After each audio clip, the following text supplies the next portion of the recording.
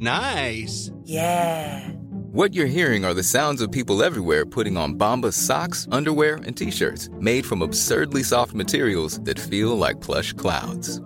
Yeah, that plush. And the best part? For every item you purchase, Bombas donates another to someone facing homelessness. Bombas. Big comfort for everyone. Go to bombas.com/ACAST and use code ACAST for 20% off your first purchase. That's bombas.com/ACAST. Code ACAST. It's BudPod 159. 159, having an Aussie time. Ooh. Hello from down under.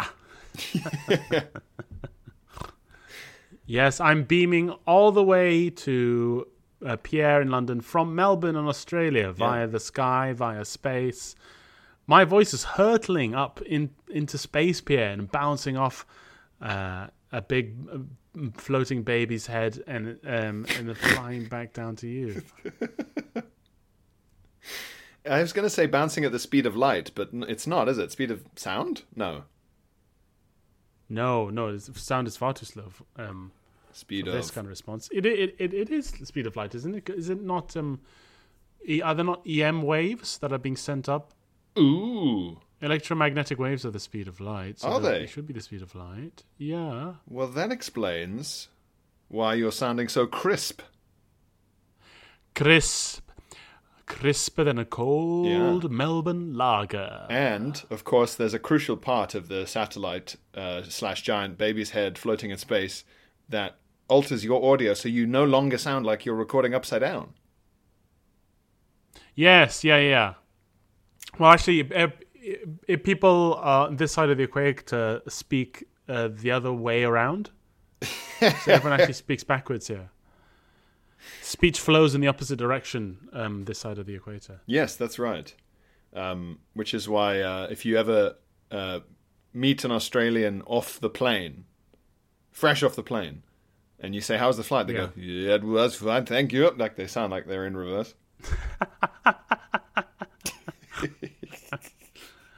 But it's been great here in Australia. People have been coming to the shows. So a lot of PodBuds. Yes, have been coming. I did an extra show, a comedy spelling bee, and met not just a PodBud Pierre, but a Patreon PodBud, a founding farter in the queue. So thanks so much for founding our farts and for being a PodBud. It was my first spelling bee in a while. Yes, yeah. I didn't win. I did all right, but a couple of the rounds were, I would say, contorted by comic effect into flat out unfairness. Well, that doesn't in sort of a Taskmaster style. That doesn't sound fair. Were there some insane words? Well, the first round was the more straight-laced spelling bee format, but my word was vinaigrette. Pierre, can you spell vinaigrette? Ooh. VINEGRETTE.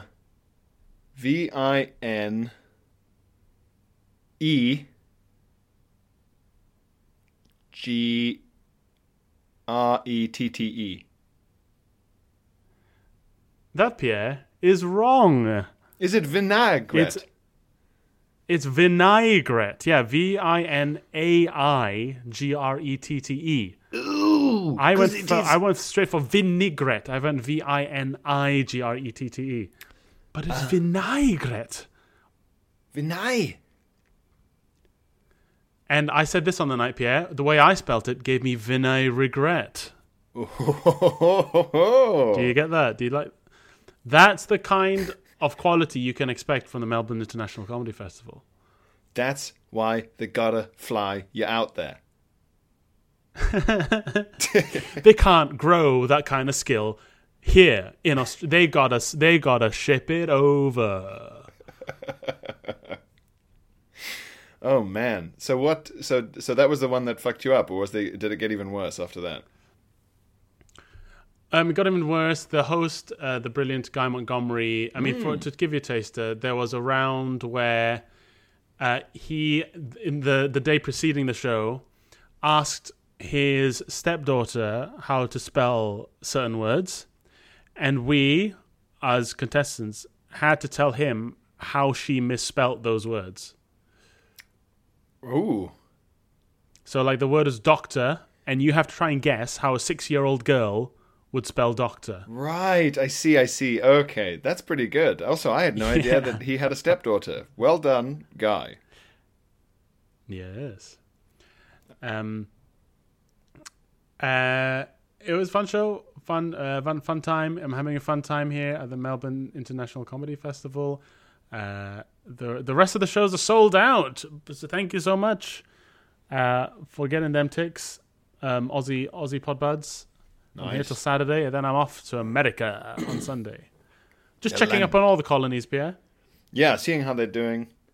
I guess you can look at New Zealand as you fly over.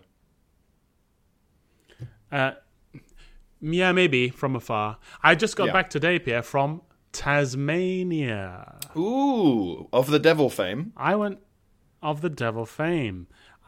to Tasmania for a quick couple of days. To go to the Museum of Old and New Art, aka Mona, in the city of Hobart in Tasmania. Ooh. Have you heard of this art gallery? I have not, and I have heard of Hobart, and I didn't know that Hobart would have a museum of new or old art. It has one of both, Pierre. And now Mona was built by this eccentric, to say the least, multi-millionaire called David Walsh. And that's such a rich guy name. It is David Walsh. He put millions and millions of dollars into building an underground museum of art. So, like, you get on this ferry from Hobart, and this ferry, special Mona ferry, drives you over, ships you over across the bay, and you approach what looks like a villain's lair, or like a Thunderbird's headquarters, like sort of very concretey, bunkery. Yeah, very bunkery. And you step off the ferry and you walk up, and then you enter the museum, and you just start descending the spiral staircase that goes into the rock, and the museum's built underground in the earth. Ooh. And you get out, and it's just the walls are just the rock that's just been, carved into, and then you work your way up from the bottom of this underground art gallery, and you work your way up. And it's all sort of wacky, funky, out there art. If you go on the website, there are a couple of F words on the website.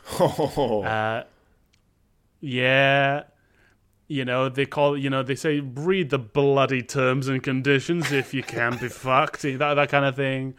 Wacky. So there's a lot of sexy art. There's an adults only section. Ooh. There's lots of weird stuff there, and it's all very eccentric. And my favorite piece was it's this Porsche, a red Porsche that's fat. So it's a Porsche. I'm gonna WhatsApp you a picture I took of it now. I love it so much. It's actually my phone wallpaper. Fat red Porsche. I'm sending it to you now. It's a fat red Porsche. I'm WhatsApping you 2 pictures now. Listeners, Phil has just sent me a photograph of his fat red Porsche. Oh, I've seen this. It's like a Porsche, but it's been like inflated. Yeah, it's inflated, Bulging. And it's just called Fat Car. The name of the piece is Fat Car, and the whole thing is bulging, but it's fat. So the flesh of the car is drooping over the headlights. You can't really see the license plate because the fat of the car is sort of drooping over. Ooh, and it's a body positive car. I love it so much. I love Fat Car so much. My whole life now is Fat Car. I'm obsessed with Fat Car.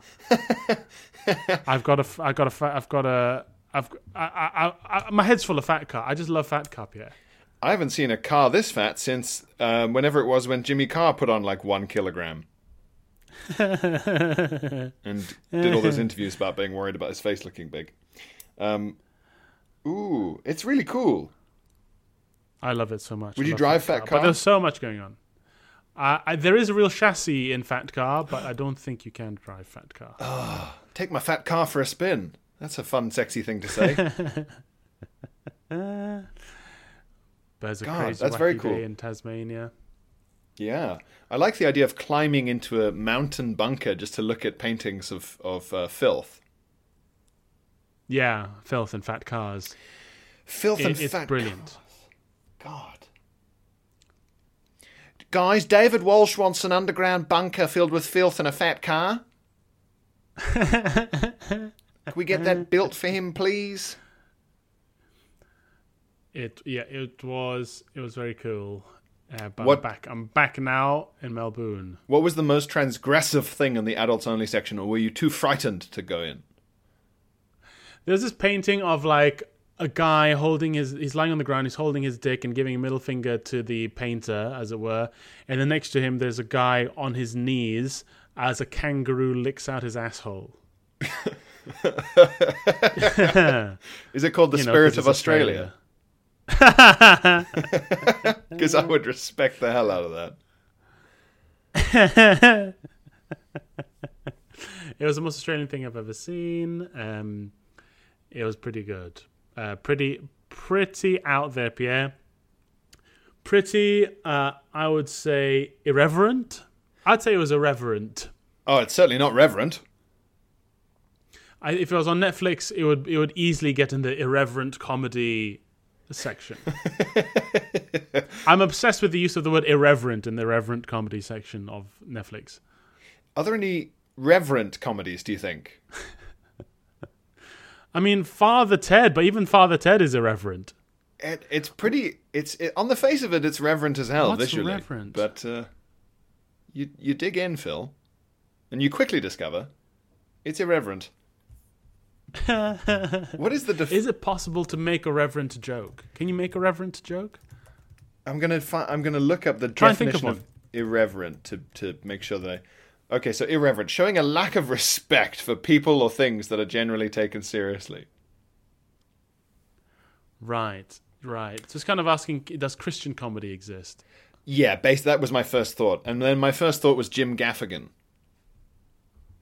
Yes, but because he doesn't but swear. He's irreverent about the other elements of life. Well, he's irreverent about... He's still irreverent. Yeah, he's irreverent about, par exemple, Subway sandwiches. Yes. But then they don't normally get respect. So. Exactly, this is it. So can you make a respectful joke about something that is normally respected? Oh, God. So reverent, let me see. Reverent is described as feeling or showing deep and solemn respect. So can you make a solemn, respectful joke about, e.g., the Queen or the government? The Queen is so graceful. She makes Grace Kelly look like a wild boar. Is that reverent? I guess that's reverent to the Queen and then irreverent to Grace Kelly. That's it, isn't it? The irreverence has to appear somewhere else. It's like a waterbed effect of reverence. Yes, the waterbed effect. You push down on one bit and it pops up somewhere else. I really like that. I would listen to an album called The Waterbed Effect of Reverence. And it would be a very synth-heavy, sort of quite abstract album, and I'd love it. Michelle Obama is so classy. She makes me smile. But then that's not a joke. That's very reverent, but it wasn't a joke. Do you know what I mean? I thought that the delay on the M there of smile was you trying to think of something, and then nope. No. Michelle Obama she makes me smile, but that's not a joke. That's not a joke. So yeah, can Phil, jokes exist without irreverence? If you did that joke on stage, I would fucking shit laughing. If you stood in front of a big crowd of people having a not opening joke, like you've already made them laugh, so they're expecting something, and you just went, Michelle Obama is so classy. She makes me smile. I would lose my mind.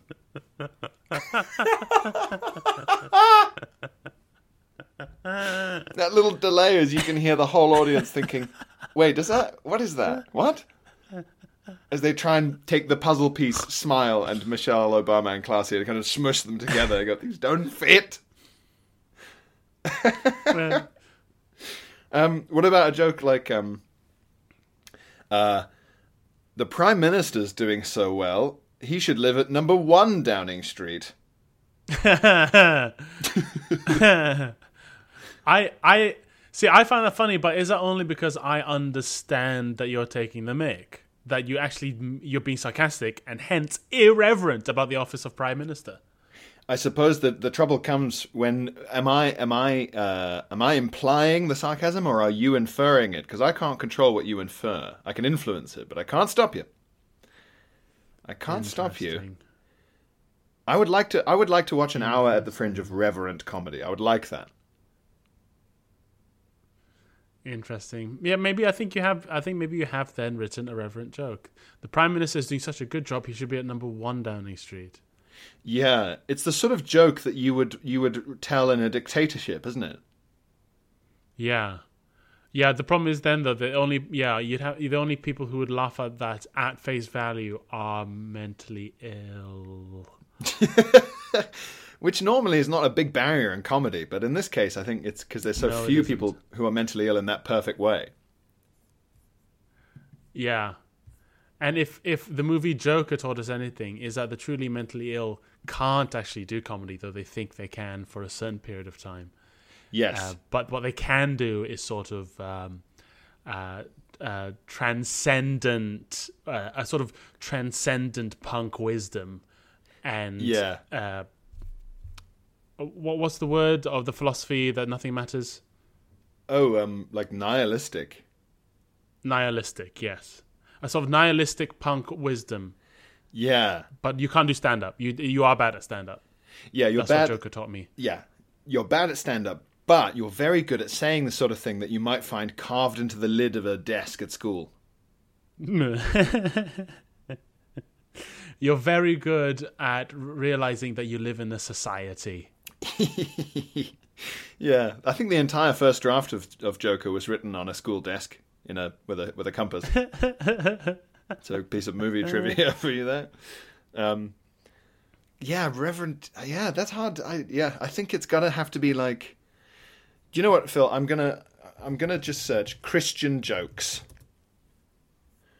Oh, nice. Okay. Yeah, I'm gonna look up reverent comedy. Putting the ha in hallelujah. Oh, yeah. Yes, please. Oh, great. We've got 45 clean Christian jokes for faith-filled fun. Oh, fantastic. Wow. Well, thank you very much, Kelsey Pelzer. What a name. Kelsey Pelzer. Kelsey Pelzer. That's a churchy name. Okay, what tell us, will you tell us a reverent joke? Absolutely, I will. Oh, they're very Bible reference heavy. Oh, okay. Oh, wow. Okay, this will be interesting. Okay, so this. Okay. Fortunately, I read through. I just finished reading the New Testament this morning. It's what I read on holiday to Tasmania. So these should land hard with me. Really, the New Testament? No, I'm kidding. I thought, because, like, to be honest, Phil, you've been reading around all sorts of surprising things lately, and I thought, you know what, that's actually conceivable. It actually is something I should just read at some point. It's quite short. I should just read the.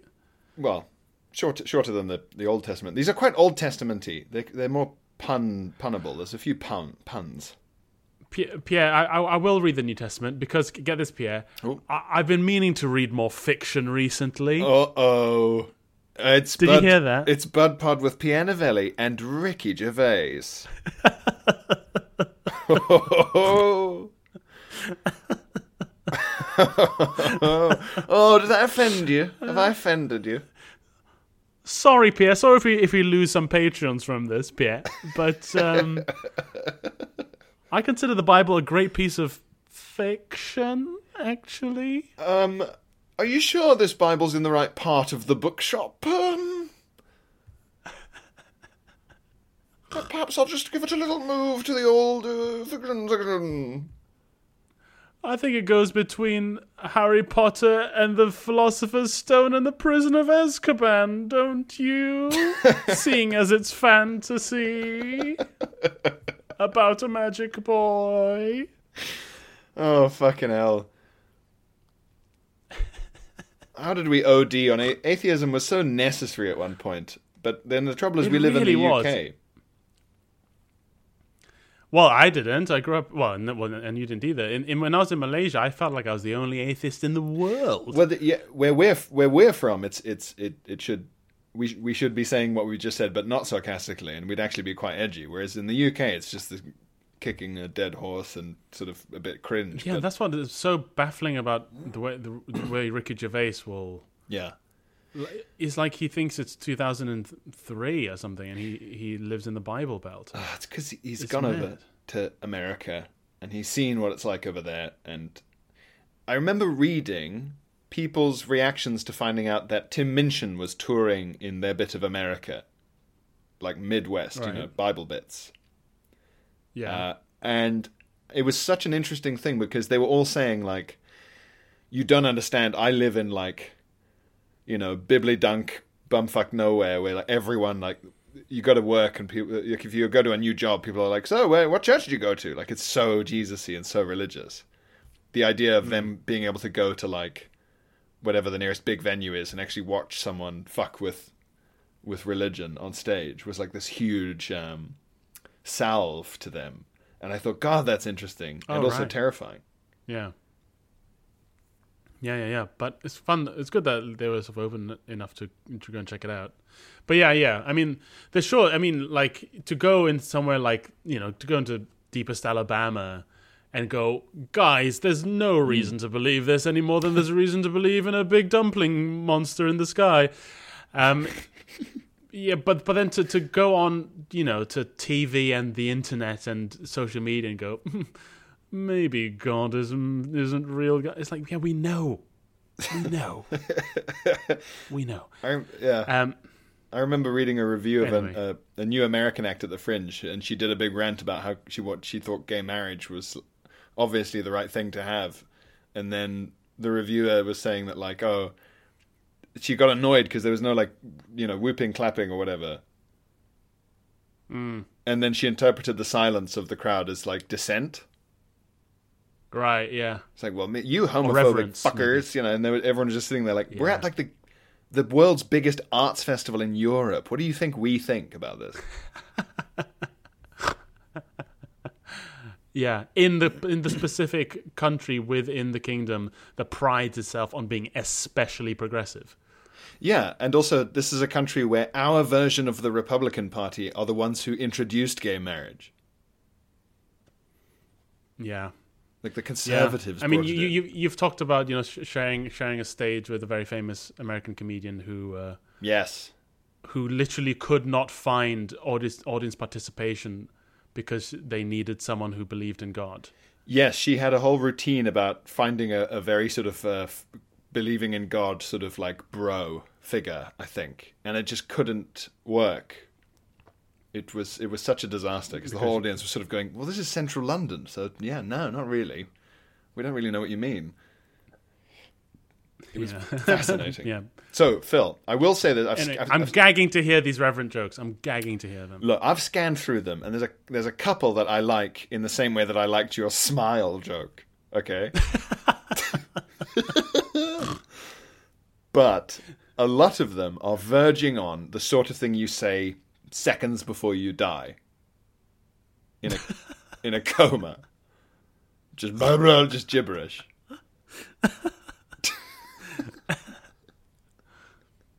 So which one would you like to hear first, an actual good one or my brain is dying one? I think I'd like to hear a good one first. Okay, it's not a high bar. So this one's all right. What kind of car would Jesus drive? What kind of car would Jesus drive? Yeah. A Crossfire. Ooh, that's good. That's good, but it's irreverent, isn't it? Because it's about his death. That is irreverent. Even when I'm trying to be reverent, I can't help but be irreverent. take a photo of me with a crown of thorns on my head, and a microphone made of the cat o' nine tails that they used to whip Jesus, and then put like some duct tape over my mouth because what I'm saying can't be believed. Okay, so it's not a Crossroads. What car does Jesus drive? Yeah. What is the car? A Chrysler. Okay. Yeah. Chrysler. Yes. I feel that's neither reverent nor irreverent. Yeah. Is that reverent? It's a pun, isn't it? I guess. A Chrysler. What car would Jesus drive? A Chrysler. Okay, yeah, it works. I mean, it works. It's a bit Christmas crackery, but I suppose it would be. That's a Christian joke, technically. Christmas cracker joke. This Oh yeah, so there's a lot of puns. This one makes me laugh because it's so abrupt. What's loved? So this is the setup's not great. What's loved by Noah? Right. What is loved by Noah?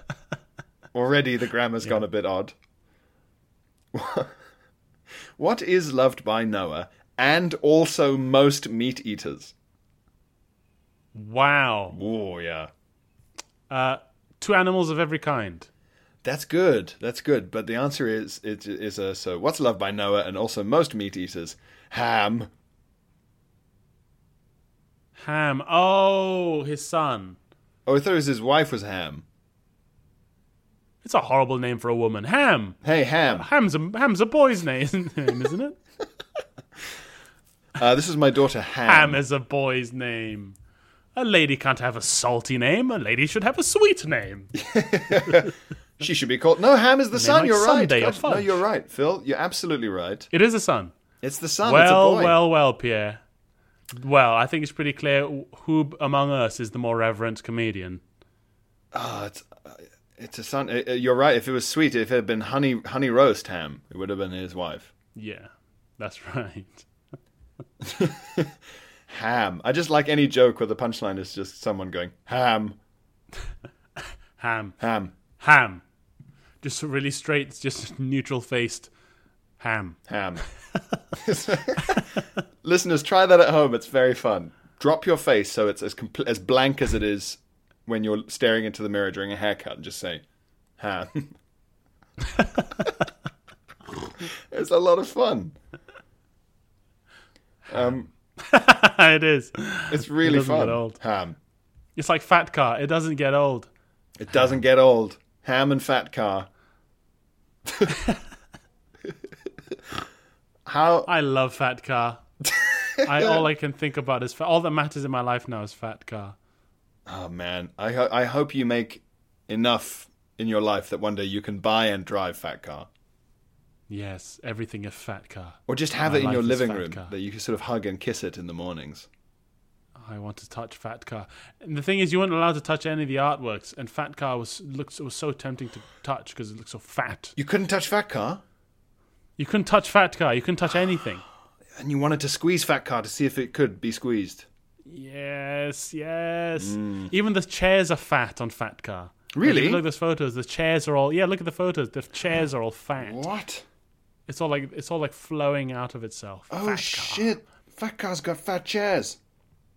Yeah, all of it's fat. It's so good. Oh my god. I love Fat Car. So do you want to hear some of the gibberish ones? Yes. Gibberish reverent jokes. Yeah. Okay, which one is the worst one? This one is insane. What did David have in common with Hamilton? Whoa, okay. Yeah, they're trying to be cool here. What did David have in common with Hamilton? David, which David is this? Biblical David. The biblical David. He wanted to have Hamilton. He wanted to be in the room where it happened. Yeah, well, you've got the right sort of idea. He wasn't going to throw away his open brackets sling close brackets shot. Oh, because David slays the giant with a slingshot. Yeah, Goliath with the Philistine. Goliath. Oh, Goliath, David. Yeah. Isn't it right? Slingshot. Yes. It makes a kind of sense. Mad. It's not a joke. Yeah, it's not. You can't save a pun that doesn't work by putting more information in brackets. That's insane. Yeah. Okay, can we have another gibberish one, please? I quite like the gibberish ones. Yeah. Okay. What? Okay, it's a long old setup. What did the classmate say when asked why they kept walking next to the same person at school? Wow, I think there's a better way of phrasing that. I think if someone begins a sentence with, what did the classmate say? Yeah, that's strange. What? For a classmate cannot exist in isolation. Yeah. A classmate cannot be the first subject in a sentence. Yeah. Because strictly speaking, the second figure in this story is the classmate of the protagonist who we're introduced to at the start of the sentence. Yeah. But anyway, what did the classmate say to the person they walk around with? No, yeah, that would be better. What did the classmate say when asked why they kept walking next to the same person at school? Already my nose is bleeding. Okay, I'm trying to think of what sort of biblical reference could fit into this. I don't even know quite what the answer means, so I think you might be on a hiding to nothing here. Oh, okay. When asked why, they said Joseph and this Technicolor Dreamcoat. Yeah, see, I would guess it would be something to do with like the footprints in the sand or something, you know? Yeah, that's what I was thinking about. Yeah, but it's not. It just says, what did the classmate say when asked why they kept walking next to the same person at school? Quote, I was told I'm supposed to walk by faith.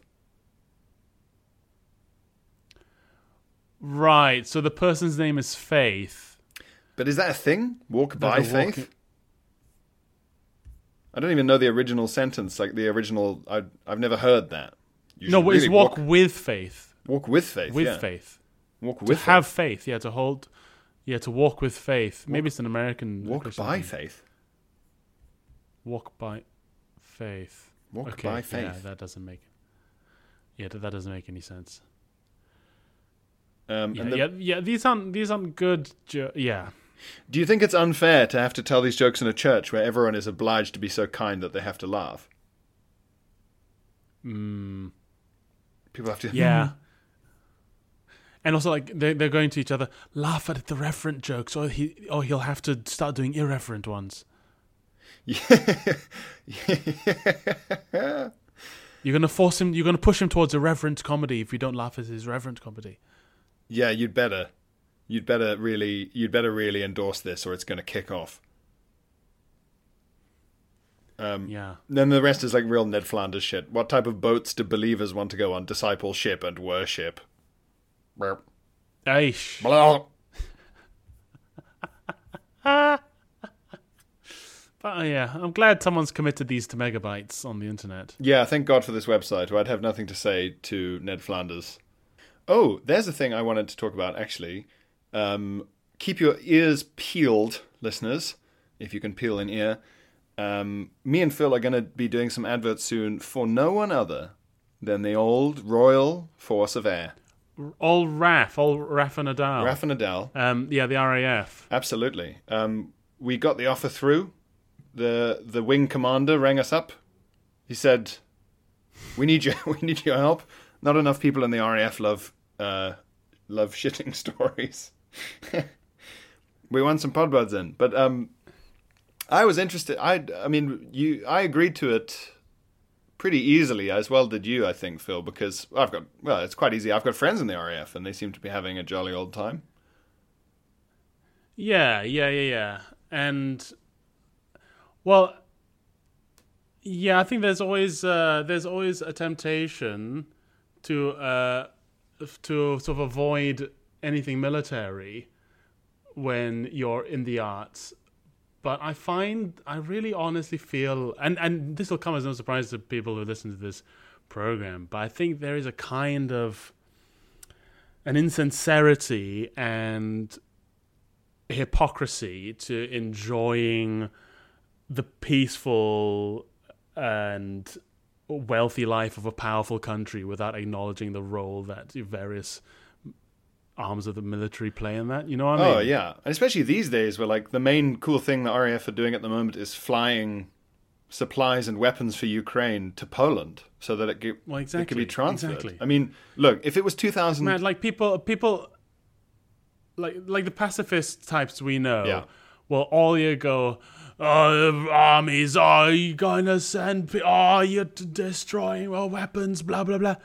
And then Ukraine happens, and they're like, why aren't we destroying everything? Why are we sending over huge missiles? Give them all our guns and planes. And it's like, wait, I thought you were against weapons. Which one is it? Well, the worst pacifists we know will be like, the most pacifist thing is to let Vladimir Putin murder everyone he wants to. That'll be nice. Anyway, off to bed I go. They really are out there. They really do exist. Yeah, man. And look, if it was like 2003, then it would probably be harder to do military ads. It would feel like we were being pro-Iraq war or something. But I mean, those days are gone, and right now it's all hands on deck, I'd say. Mm-hmm. Also, like, I mean, I don't know if did you have any friends from uni who ended up in the RAF? I've got a guy from school I know who's in the RAF and a guy from my year at uni, and they're both doing very fancy stuff. So yes, I did engineering with a guy who was sponsored by the RAF to study engineering at Cambridge. So I think if he didn't go into it, if he's not still into it, he did work with the RAF straight after Cambridge. With engineering. Yeah, that was the same with my school friend. He wasn't at uni with me, but he got the sponsorship thing. Yeah, I like him, Phil. That's why we're going to sell our souls to... We did HMRC as well. We're the podcast of the establishment. There aren't enough establishment podcasts. We're the only establishment podcast. We're the opposite to the Joe Rogan podcast. We go, no, just listen to the powers that be and don't have any doubts about who should be in control of the world. Look, guys. Look. Pay all the tax you legally owe. Join the Air Force. Okay? And sing the bloody national anthem. Sing it. Do up your tie and sing it. Look, it is a cohesive position. We're pro military intervention, and we're anti-murder.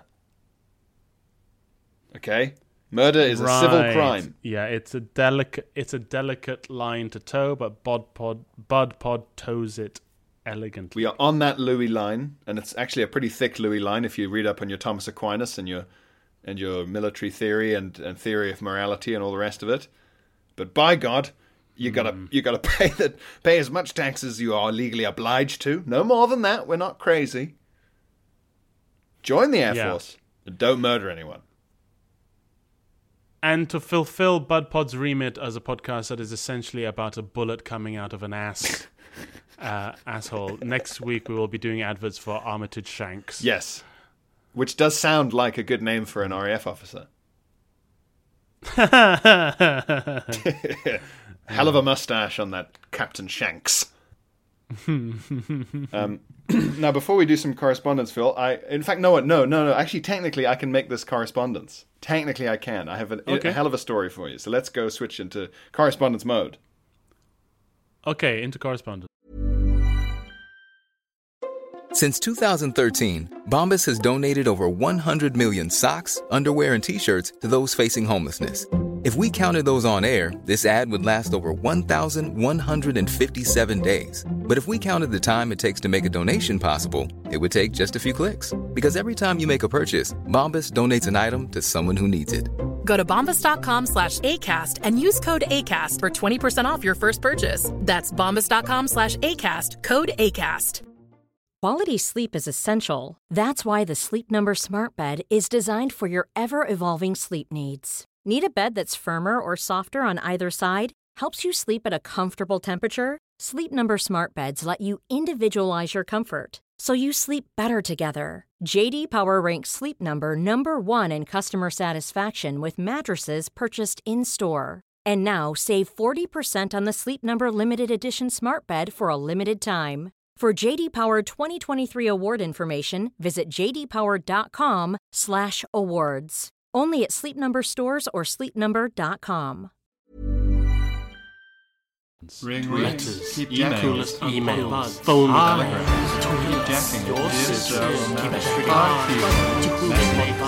letters, correspondence. Okay, so Phil, for context, right? I was handed so hello to the Podbuds who saw me at the quote-unquote preview at the Phoenix Arts Club in central London, me and Jacob Hawley, last week.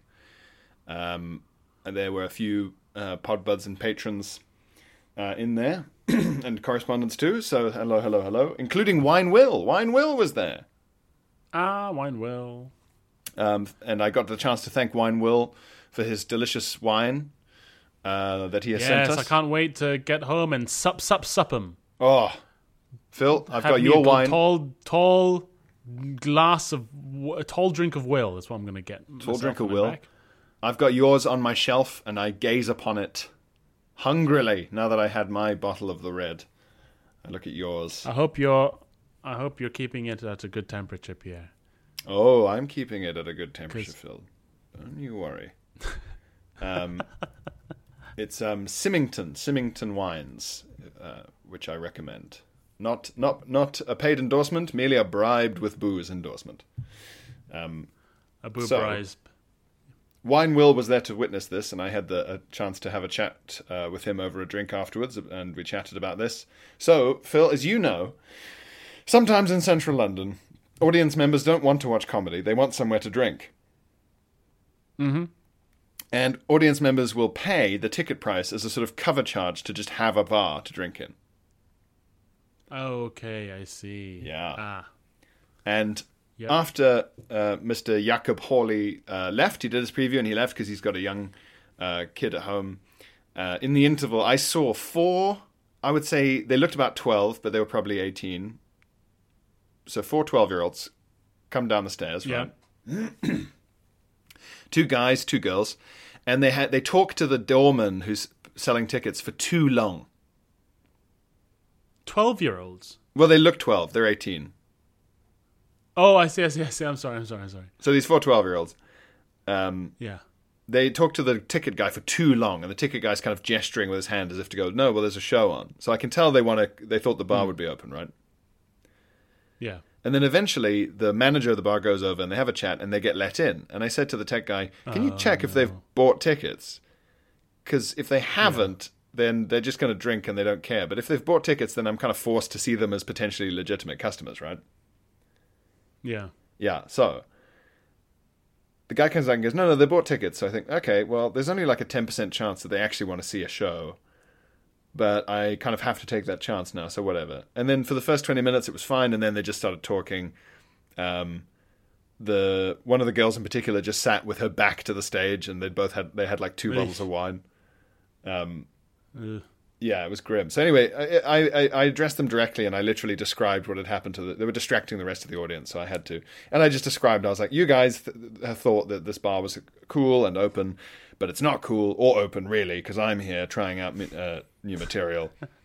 And I saw you have the big debate, and I know what happened. You think, okay, we'll pay this, and it just means we can sit and talk anyway in the bar. And you can't, because it's not piano, it's me, and I can address you directly. Blah, blah, blah. Nice. Eventually, it got to the point where the manager of the bar was like saying stuff to them, and the audience got annoyed, and the 2 girls stormed out, and one of them swore at the manager of the bar, and it was all very dramatic. They stomped up the stairs, right? Yeah. So, end of the show, it all gets derailed, or at least the latter half gets totally derailed, and then the 2 guys, the manager comes back and apologizes, and he says, oh yeah, sorry, I thought it would be okay. And he says, the 2 guys are very apologetic and embarrassed, and they kept shushing the girls and telling them to behave, and the girls wouldn't. And the 2 guys said they only met the girls today. What? Isn't that weird? What? They kept saying, we only met them today. So. Okay. Then the 2 guys come back while I'm talking to some podbuds. And one of them... This is after the show? Yes, after the show. I get a free beer. And I'm talking to one of the pod buds, or actually one or two of them. And the two guys, like the fucking 18-year-olds who look about 12, come back. And one of them, Phil, he's very apologetic, and he hands me a letter. Huh? So it's technically a letter of apology, like in the old days. Yeah, well, I say a letter. It's written on a long piece of blank receipt paper. Or like a long McDonald's one. Yes, like a long thin receipt, yeah, but with his letter on it. So it's like a little scroll, like you'd unfurl it like you're at the Imperial Palace, but a miniature Imperial Palace. Like he was a very apologetic page boy. Or an emissary. He was apologizing to Xerxes from 300. I am a merciful god. So this weird kid comes up to me and is very sorry and saying we only met them today. We didn't think they'd... He said something like, we didn't think they'd be like that, which is very funny.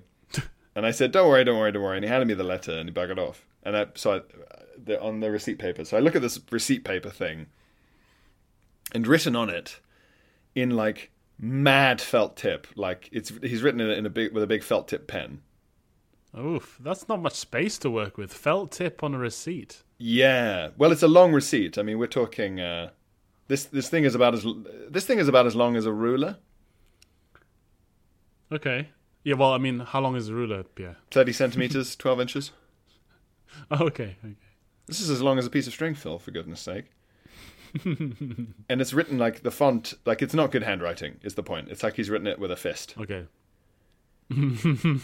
So here's the letter in felt tip pen on a receipt. It starts, "Hello, sir." Wow. Yeah. That's how much older I seemed than him. Hello, sir. He's probably written it that big so you can read it. Yeah, he probably thinks the font size on your iPhone is like the maximum. I've still got my keyboard clicks on.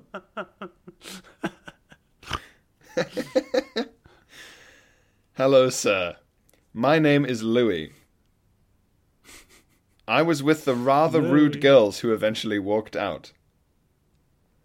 Me and my good friend Finn stayed. His good friend? Good friend Finn. Yeah. So there's a comma, right? Me and my good friend Finn stayed, comma. And while your comedy wasn't for us...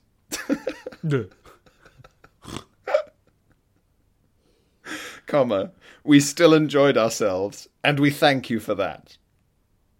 Wow. Isn't that amazing?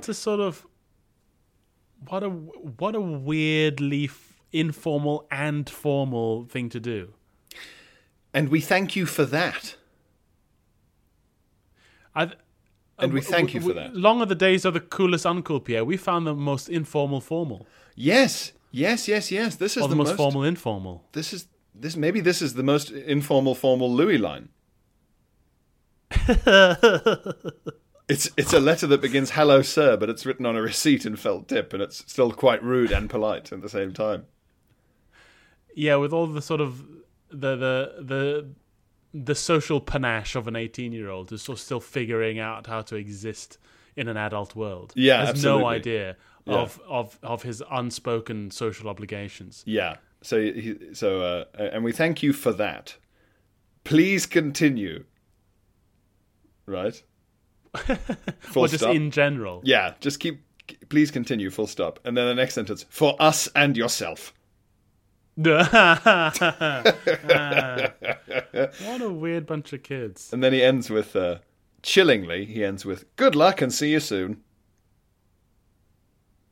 Right. Your comedy's not for him, Pierre, but he'll see you again soon. Oh, yeah. Good luck and see you soon. Something presumably different. Yeah, Louis and Finn. And then a kind of heart, a blobby felt. Oh, Louis. Heart. His name is Louis, so this is his own Louis line. Oh, fuck, you're right, of course. Yeah. A boy called Louis has brought us a new Louis line. It's a sign. Informal. It's a sign. And we thank you for that. Rather rude girls. The handwriting is truly terrible, but fair enough, Louis and Finn. Also, how strange to have an embarrassing and awkward scenario like that, and then to, in your panic at being rude, write a mad letter. Yeah. Yeah. But this is that age where you're just so awkward. Did you have a period of like teenagehood where everyone like, I swear every time anyone broke up, they had to write the other a letter? What? Really? Yeah, or maybe that's just because I went to private school in Bath and everyone was basically in a Jane Austen novel. But oh yeah, I remember like everyone wrote each other letters. Really? Afterwards, to like put down their feelings onto paper because they just couldn't do it. Ugh. That's mad. That sounds like something that happened once, and then like, you know, when something just gets really catches on like a wildfire in one school. Right, maybe. God, that's an intense vibe. Maybe Louis went there. Yeah. Is this our first ever correspondence from someone who isn't a podbud? Ooh, it kind of has to be, doesn't it? Yeah, surely. It's our first in the wild correspondence from someone outside the Bud Pod family. Yeah. A wild correspondence. It's our first... Yeah, it's our first missive from the outside world, Pierre, from the world beyond Bud Pod. A world beyond Bud Pod, contacted first by the brave explorers Louis and Finn.